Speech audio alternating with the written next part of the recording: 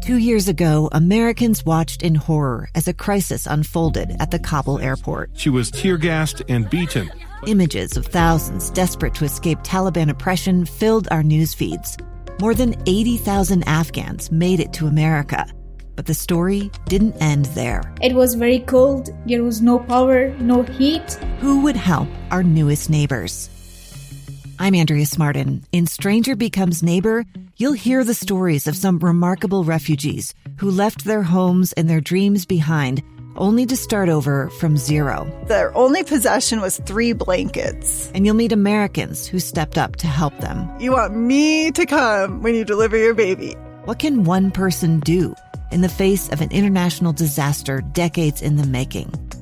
That's Stranger Becomes Neighbor. Find us at kslpodcast.com. Follow us on Apple Podcasts or anywhere else you listen. To the program, let me tell you before we move on too far that we are well aware of this weather out here. I woke up this morning. I was pretty much ankle deep in slush and slop as I walked my way over here to work. The roads are getting better as the day goes on, but just know that we here in our traffic studio and all the producers, we are focused heavily on what is happening on the roads. If something happens that we need to communicate to you, we'll break away from whatever we're talking about and deliver that information right to you. That's my promise to you. Now, this whole story of Mitt Romney and his decision yesterday, the announcement of such, has absolutely captured our attention here in the newsroom. I am curious to know what you feel, both in terms of did he make the right choice or the wrong choice, but also that question that you heard Doug Wright ask of the senator this morning as he was speaking for KSL 5 television. He asked how history would look back on Senator Romney and specifically the choice he made in voting against the president, making him again. This little factoid is an interesting one. It puts Romney in a category of his own, being the only senator to vote in an impeachment proceeding against a president of his own party. Now, party affiliation it doesn't necessarily mean that you have to, demonstrate and act in a completely loyal sense. It is very often that there are bits of legislation here at the state level and back in Washington where members of the same party will disagree. And so there are many who presume that the frustration leveled against Romney is that he broke ranks and that he didn't stay true and loyal to his party.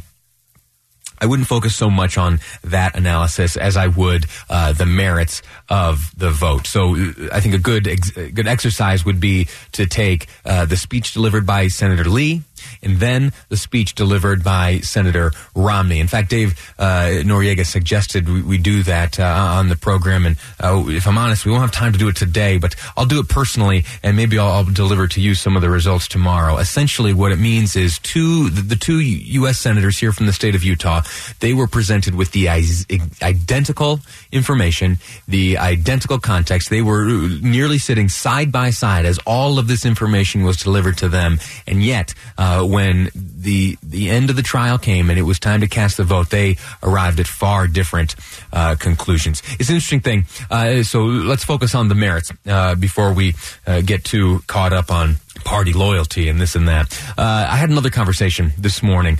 Chris Cannon, he and I spoke here on this program a few episodes ago. Chris Cannon himself occupies a fairly unique position in history, as in 1999, Chris Cannon, then a congressman here in the state of Utah, prosecuted the case against Bill Clinton as a House manager. You've become well familiar with Adam Schiff and Jerry Nadler and Zoe Lofgren and the rest of the team of House managers sent over to the Senate by Nancy Pelosi to prosecute the president. Well, Chris Cannon in 1999 was one of those House managers. He was present on the floor of the Senate when the senators then cast their guilty or not guilty votes for the article of impeachment against the president. There are not many folks who are able to say that. Anyway, so I thought his perspective and his reaction to Romney's vote of yesterday would be interesting. I called him up on the phone this morning and I asked him, how'd you respond to yesterday's news? I like Mitt Romney. We've been friends for a long time.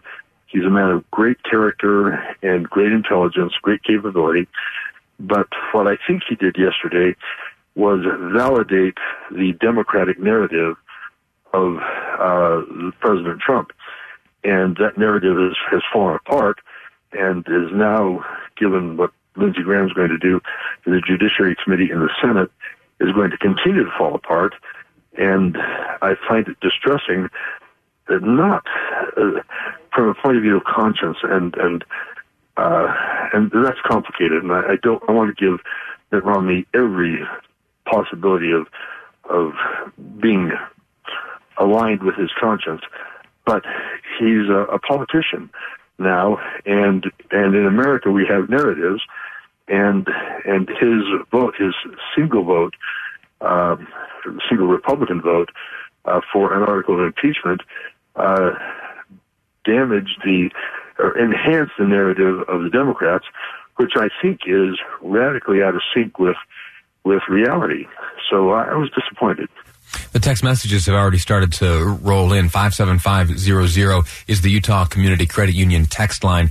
Two of them so far, both proud of the senator, believe he did the right thing, and they assert that history will look favorably upon him. Contrasting that view, as I continued speaking with Chris Cannon over the phone today, I asked what might be the lasting ramifications to the senator and this whole narrative which exists surrounding the president. You know, there's a bill in the House to allow a recall of a senator. That's probably unconstitutional. It doesn't go anywhere, but I think it does express some concern on the part of Utahns. But I don't think this makes a lot of difference long-term to Mitt Romney, and I don't think it makes a lot of difference to the president.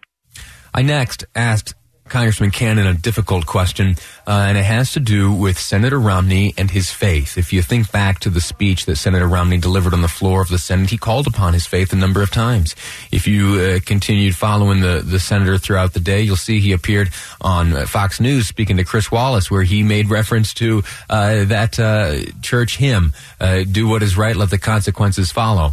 I asked Chris Cannon that if Romney was communicating to the other men and women of faith in the Senate that if they voted to acquit the president, if they were acting contrary to the will of God. Oh, my goodness, Lee. That is a tough way to ask a question. but when you're talking about God and the role of God in inspiring individuals, I certainly hope that people are communicating with the Almighty, and I know He cares and wants to communicate with us. The big difference here is that the left is godless. If you look at Bernie Sanders and Elizabeth Warren and what they think about God, what they say about God, how they act in life, this is a conflict between people of faith, people who believe that our rights are given by God, as opposed to Mussolini, who said everything in the state, nothing out of the state, and everything for the state. Mussolini substitutes the state for God. And that's what Alexandria Ocasio-Cortez wants to do. That's what Bernie Sanders wants to do. And people of faith are on the other extreme. So to the degree that Romney is suggesting he voted based on his faith, hallelujah, that's wonderful for the world to be thinking in terms of reliance on God and not on man. The last question I asked of Congressman Chris Cannon, who again was a House manager, he prosecuted the case during the impeachment trial against Bill Clinton in 1999. The last question I asked him regarding Mitt Romney was, if Romney should decide to run again, does he have a chance of being successful again here in the state of Utah? I don't think this will last 6 years. I think there was probably some irritation by more conservative Republicans already, but I suspect that his capability and integrity will shine through over time, and this will not be a big deal. Next up here on KSL News Radio, this program, Live Mike, will be speaking with Kelly Pierce, KSL News Radio reporter. She has a guest, Justin Ward, to join us in studio to talk about a new series that KSL News Radio is airing called Stories from the Streets. That's next up here on Live Mike. I'm Lee Lonsberry, and this is KSL News Radio. It's the story of an American held in a dark Venezuelan prison. Then all of a sudden, they all kind of lined up. They pointed their guns at me. And this is the point where I thought, I'm going to die today. I'm Becky Bruce.